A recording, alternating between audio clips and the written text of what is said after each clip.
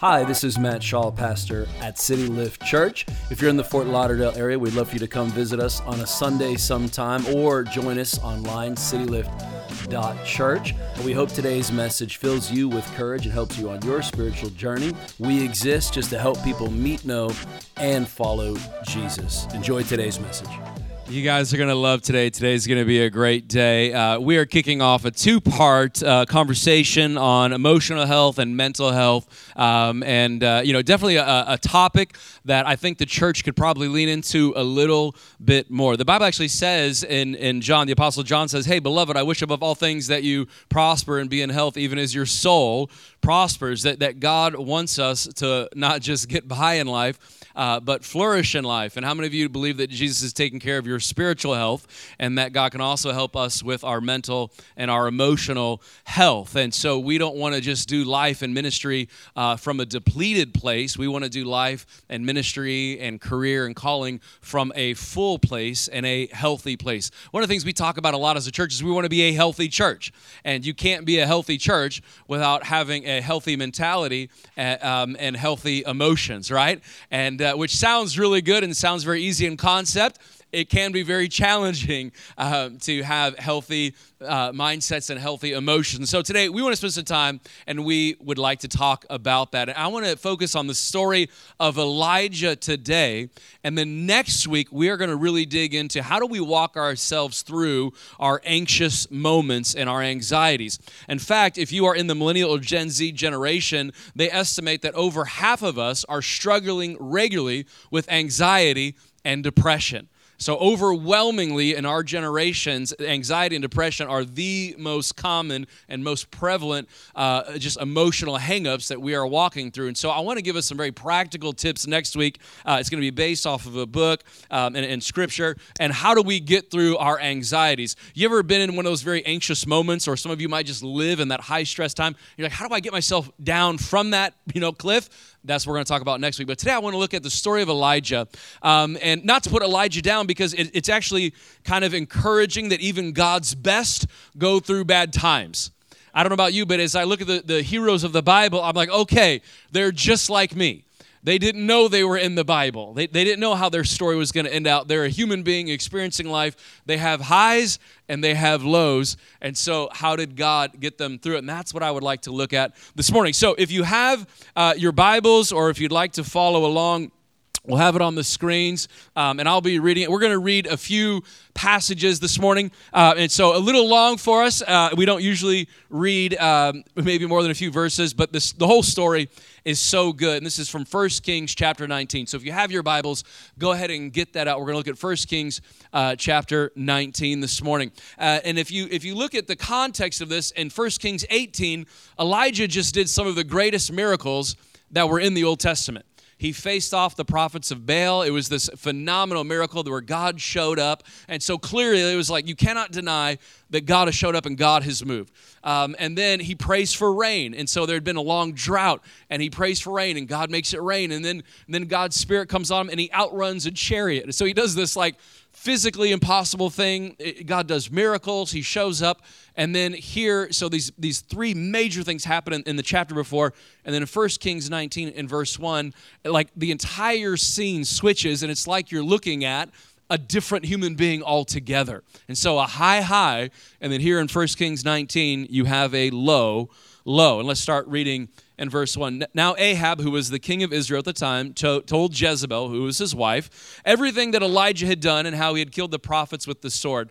And so Jezebel sent out a messenger to Elijah to say this: "May the gods deal with me, be it ever so severely, if by this time tomorrow I do not make your life like one of them." And so she threatens to kill him, right?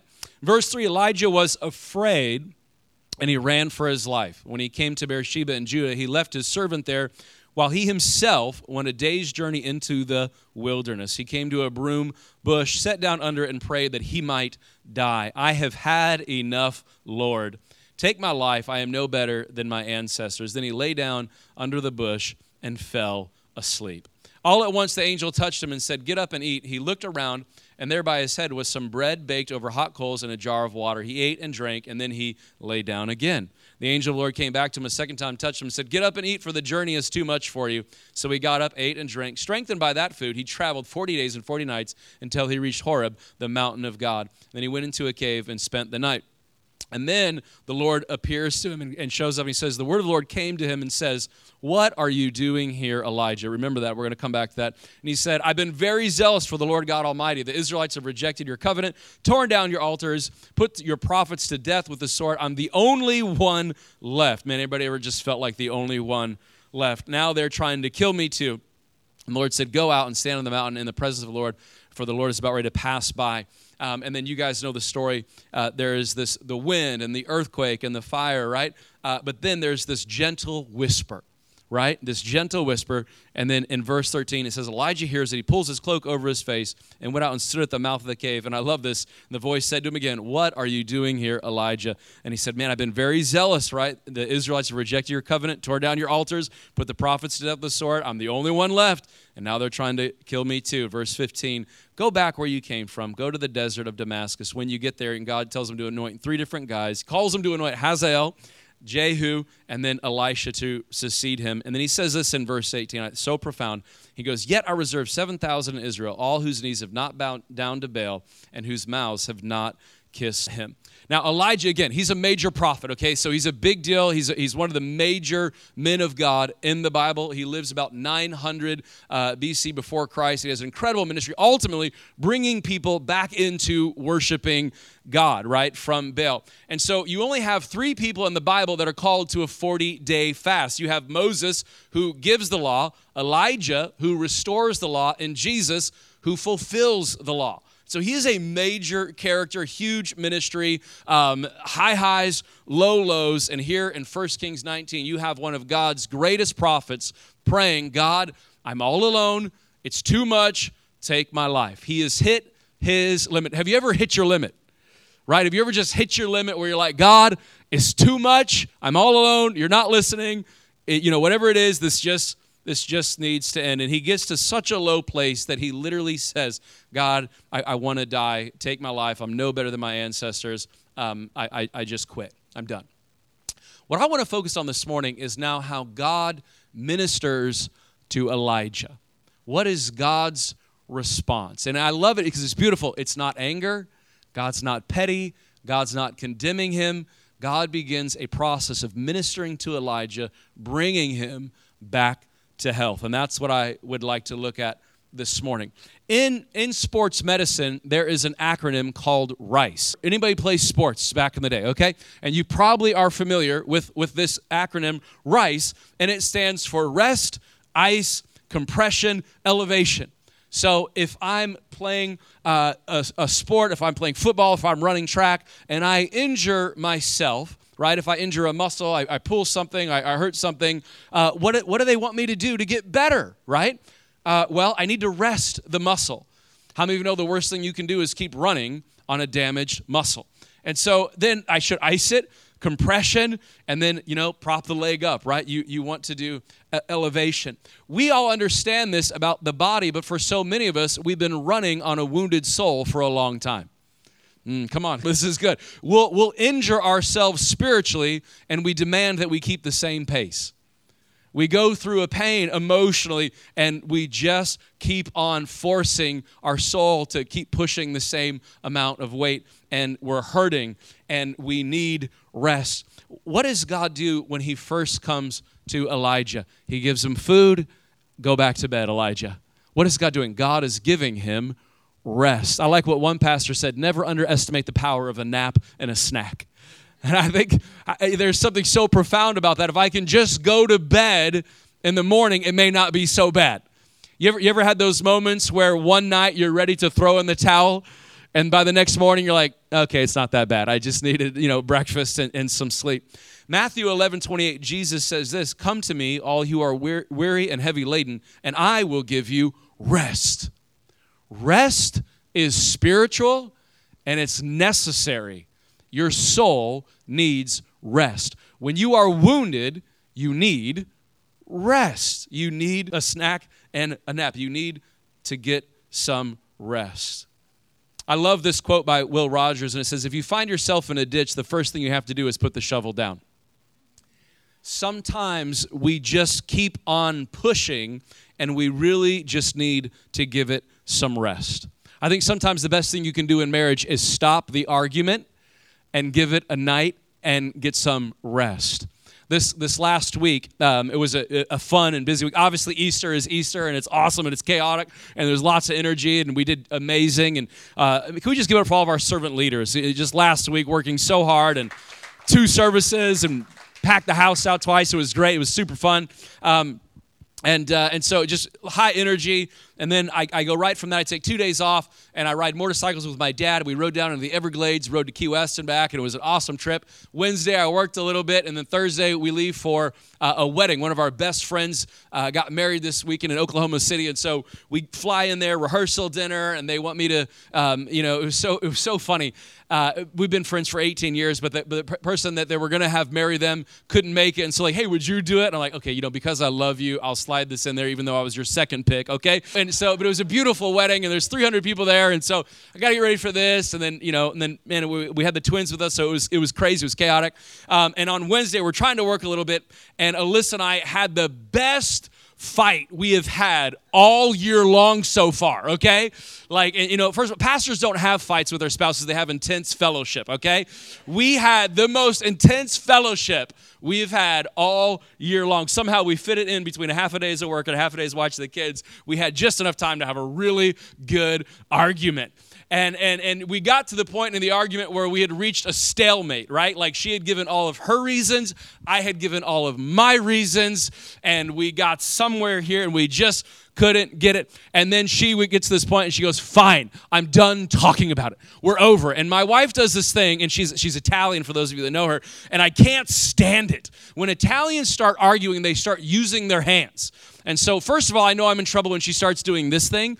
It's like an Italian thing. And so when the hands come out, like I know my wife is starting to escalate, right? And so she's like, she does this thing, and then she gets to the point in argument, and she does this out of 9 out of 10 arguments, the thing that it gets me the most. She goes, fine. And she does this thing with her hands. So it's just like this. Yeah, she's like, I wash my hands of this, we're done. And she does this thing where she's mad and she's emotional. She does this clap thing, and she goes, we're done arguing.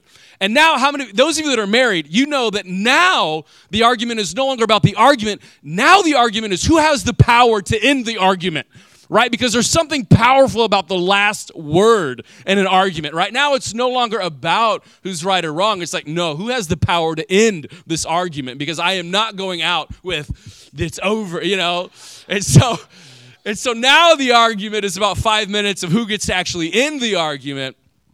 And finally we reach the point where we're like, fine, let's just give it a break. Let's just give it a rest, right? If you want out of the ditch, the first thing you have to do is just put down the shovel. And then by the next morning, we're like, all right, I do like you. Like it's not as bad as what it was the day before. We just needed to give it some rest. My married couples, I think sometimes the best thing you can do is put on the comedy, even in separate rooms if you have to, and just go to bed and give it some rest. My pastor, who's been my pastor, I've been blessed. I have the same pastor over my life for 18 years. He has his own acronym, and he calls it STOP. If you are sick, tired, overwhelmed, or in pain, stop. Give it a break. Give it rest. If you're not feeling good, hey, guess what? Your body's tired. If you feel overwhelmed, if you feel that sense of just stop and give it rest. Your soul needs rest. Rest is spiritual. I love that God comes in, and the first thing he does is he meets Elijah's immediate needs. And he goes, Elijah, you've just had a high, my man. You need rest. You need a snack and a nap. You need to take a break. You need to calm down. You need to go to bed. He doesn't come in and say, how could you do this? You're too holy for this. Come on, Elijah. You're just being emotional. He doesn't come in with condemnation. He doesn't come in with anger. He says, Elijah, this is where you are at right now. Let's meet your immediate need and let's give it rest, which is such a good picture of us ministering to other people. I think so often we go into people in their situations and we're like, hey, come up to my level. Instead, we ought to go down to their level, amen, and meet them where they are at, and because you can't, how many of you know when you're emotional, you can't think logically, right? It's not about logic anymore. It's about how I feel. I need to be understood. I need to be met where I'm actually at. This is exactly what God does to Elijah. He comes down to his level. He says, hey, my man, you need food and you need sleep. Let's rest. Let's give it a break. When Elijah begins to cover, God has to go on this journey, right? And the next thing that God does, and I love this, he asks Elijah a very powerful question, doesn't he? Elijah, what are we doing here? In other words, how did you get here, my man? How do you think you got here? What are we doing here? What's this about? Why did you get in such a crazy negative mental and emotional space? And I kind of think that's where God is going because of Elijah's response. If you look at Elijah's response, he goes, "Hey, I'm the only one left. I'm isolated. It's not going well. People are difficult. They want to kill me." And he's thinking about the threat on his life, the stressor. He's thinking about the isolation. He's thinking about that it's not going well. But I love this. God has him talk about it. God has him talk about it. Psychologists will tell us that when we choose to stuff all of that negative emotion on the inside, it eventually comes out as anxiety and depression anyway. There's something very powerful about me saying, how did I get here? And if I can be honest with us mentally and emotionally right now, when you figure out how you get somewhere, you can often build a pathway out of there mentally and emotionally. If I go back to that intense fellowship with my wife this week, I'm like, how did we get there? And I'm like, okay, I probably shouldn't have said it this way. She probably shouldn't have loaded it like that.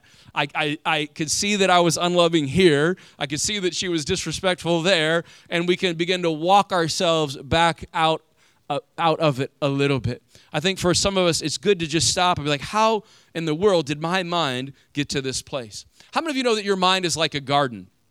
And it really does. Emotions follow thoughts, don't they? If you're thinking about your stressor, if you're thinking about the thing that makes you anxious, and you're thinking about that frustration, all of a sudden my emotions begin to get tanked, right? My mind is like a garden, and I got to plant the right things. I've got to plant God's word. I've got to plant joy. I've got to plant peace. I've got to plant these things. But how many know that gardens also grow weeds? And weeds grow fast. They can pop up overnight. And you're like, how did I get so many weeds? And so not only do I have to plant the right things in my mind, I have to pull the wrong things. I've got to pull the wrong words. I've got to pull my pettiness. I've got to pull these things out of my mind because my emotions are going to respond to what I'm focusing on. And here in this moment in 1 Kings 19, you have Elijah focusing on the threats, the stressors, the isolation. He's focusing on himself even. The weeds have taken over, and his mind is totally fixated on that. Even though God is talking to him and meeting his need, he hasn't quite crossed over with, God, I trust you. I mean, you're right here, for crying out loud. If the God of the universe wants to protect me, he can do that. He hasn't even gotten there yet. He's given more power to his stressor than he is the God who's backing him. And I think sometimes, even though that we've been following Jesus for 20, 30 years, or 10 years, or 5 years, we do that, don't we? A stressor comes up, we're like, oh God, you've abandoned me, I'm going to die. How am I going to pay rent? It's like God has empowered you to pay rent the last 5 years. How am I going to do it this month? We all do this. God, the spouse you gave me, they can't stand me. It's like, how do we ever get through this? It's like, hey, it's okay. You're going to get there. We lean into that anxious moment. We lean into that stressor. And it's like we forget who our Father is and that he's got us this far, so far. And so God has Elijah talk about it. Elijah, give voice to what's bothering you so much. Let's talk about this. One of my favorite verses in the Bible is 1 Peter 5:7. It says, give all your worries and cares to God, for he cares about you. In the Amplified, I like it even more. It says, casting all your cares, all your anxieties, all those worries and concerns once and for all on him. He cares about you with deepest affection and watches over you carefully. God is inviting you to talk to him about it. He's inviting you to talk to those that are safe and those that are around you. He's inviting you to talk to him about it. What is on your heart? What's on your mind? What's bothering you, Elijah? Let's address it and let's talk about it. When you deal with stress and anxiety, it typically comes out in two ways, in an unhealthy way for us as human beings. One is anger. When you get hit with stress, anxiety, depression, we can flip and we get angry about it. When you get into an argument with your spouse, some of you will get angry and you're like, that's how I'm going to win the argument. I'm going to one-up my spouse. I'm going to shout a little louder. I'm going to stomp a little bit more. I'm going to make a verbal threat that might just be a one notch above the last thing you just told me. Others of us, we go the opposite of anger. We go avoidance. Right? So we have a stressor, we've got something anxious, we've got an argument with our spouse, we're like, I'm avoiding conflict at all costs, I'm going to shove everything in here in an unhealthy way, and we don't want to go either way. We don't want to go anger, we don't want to go avoidance, we want to address. If you look at the ministry of Jesus, he was amazing at addressing conflict in a healthy way. He goes, let's talk about this, let's address this. I don't need to get angry in an ungodly way, and I don't need to avoid it. I want to address this in a godly and in a healthy way. Even the best of us get lost in this. And this is why I want to lean into John 16:33. I love this. Jesus said, I've told you these things that you might have peace. In this world, you will have trouble, but take heart, I've overcome the world. When you and I face anxiety, when we face anger, when we face avoidance and all these things, we have a choice. I can put faith in my stressor, or I can put faith in my Savior. I can put faith in my stressor, or I can put faith in my Savior. Where am I placing my faith at the end? Elijah switches eventually. I can't just put faith in Jezebel's word. I've got to put faith in God's word. That's what gets me out. Now, as I wind down, before God lets Elijah go, he reminds him of two things as he closes out. And these two things effectively get Elijah out of his dark place where he literally wants to die, and gets him back in ministry and gets him back into a healthy place. And those two things are this. God reminds Elijah, you're not alone. You are not alone. Elijah's like, I'm totally isolated. It's just me. Nobody else understands what I'm going through. Nobody else is doing what I'm doing. God says, actually, you're not alone. I got 7,000 right here on the side you didn't even know about. You're not isolated. You're not alone. Isolation is not a healthy place. It's not a godly place for us to be in. And how many of you know that isolation begins with an I? Okay, you and I have a decision. Do I want to search out for community and connection, or do I want to isolate myself and my problems? It begins with me. It begins with an I. What's my decision? I don't want to live an isolated life. You and I were meant for connection, and we were meant for community. One of the great aspects of church is coming together just to remind each other, you're not alone.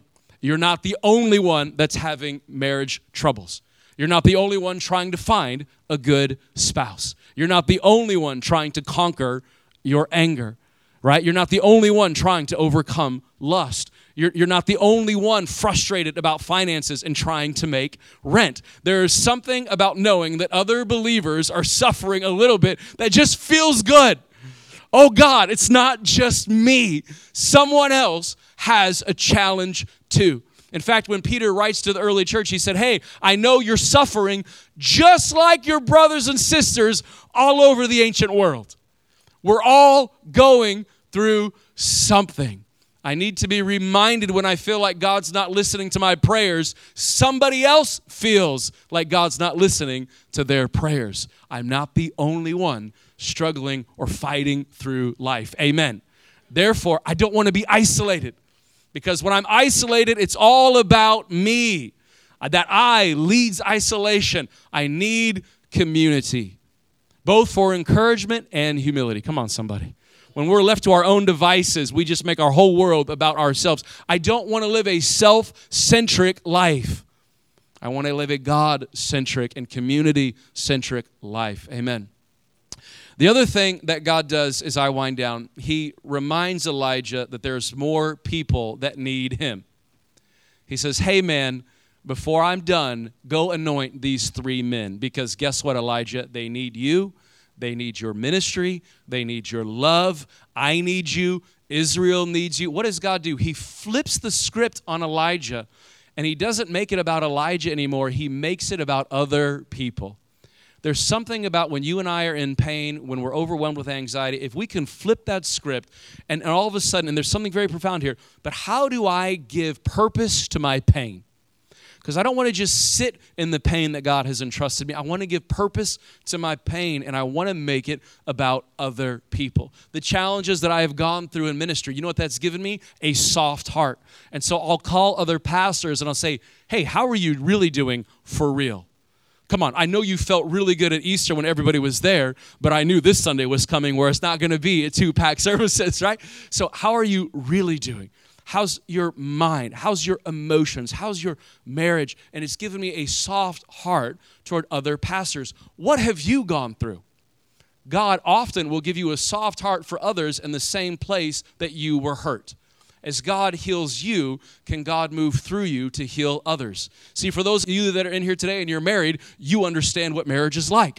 It's a blessing and it's a battleground. Come on, somebody, right? Like it's my dad and I were riding in the Everglades, and we're coming back out, and there was this beautiful storm in the distance. I mean, just a beautiful storm. You could see it develop, and there was this massive rainbow that went all the way across the sky, and it was just beautiful.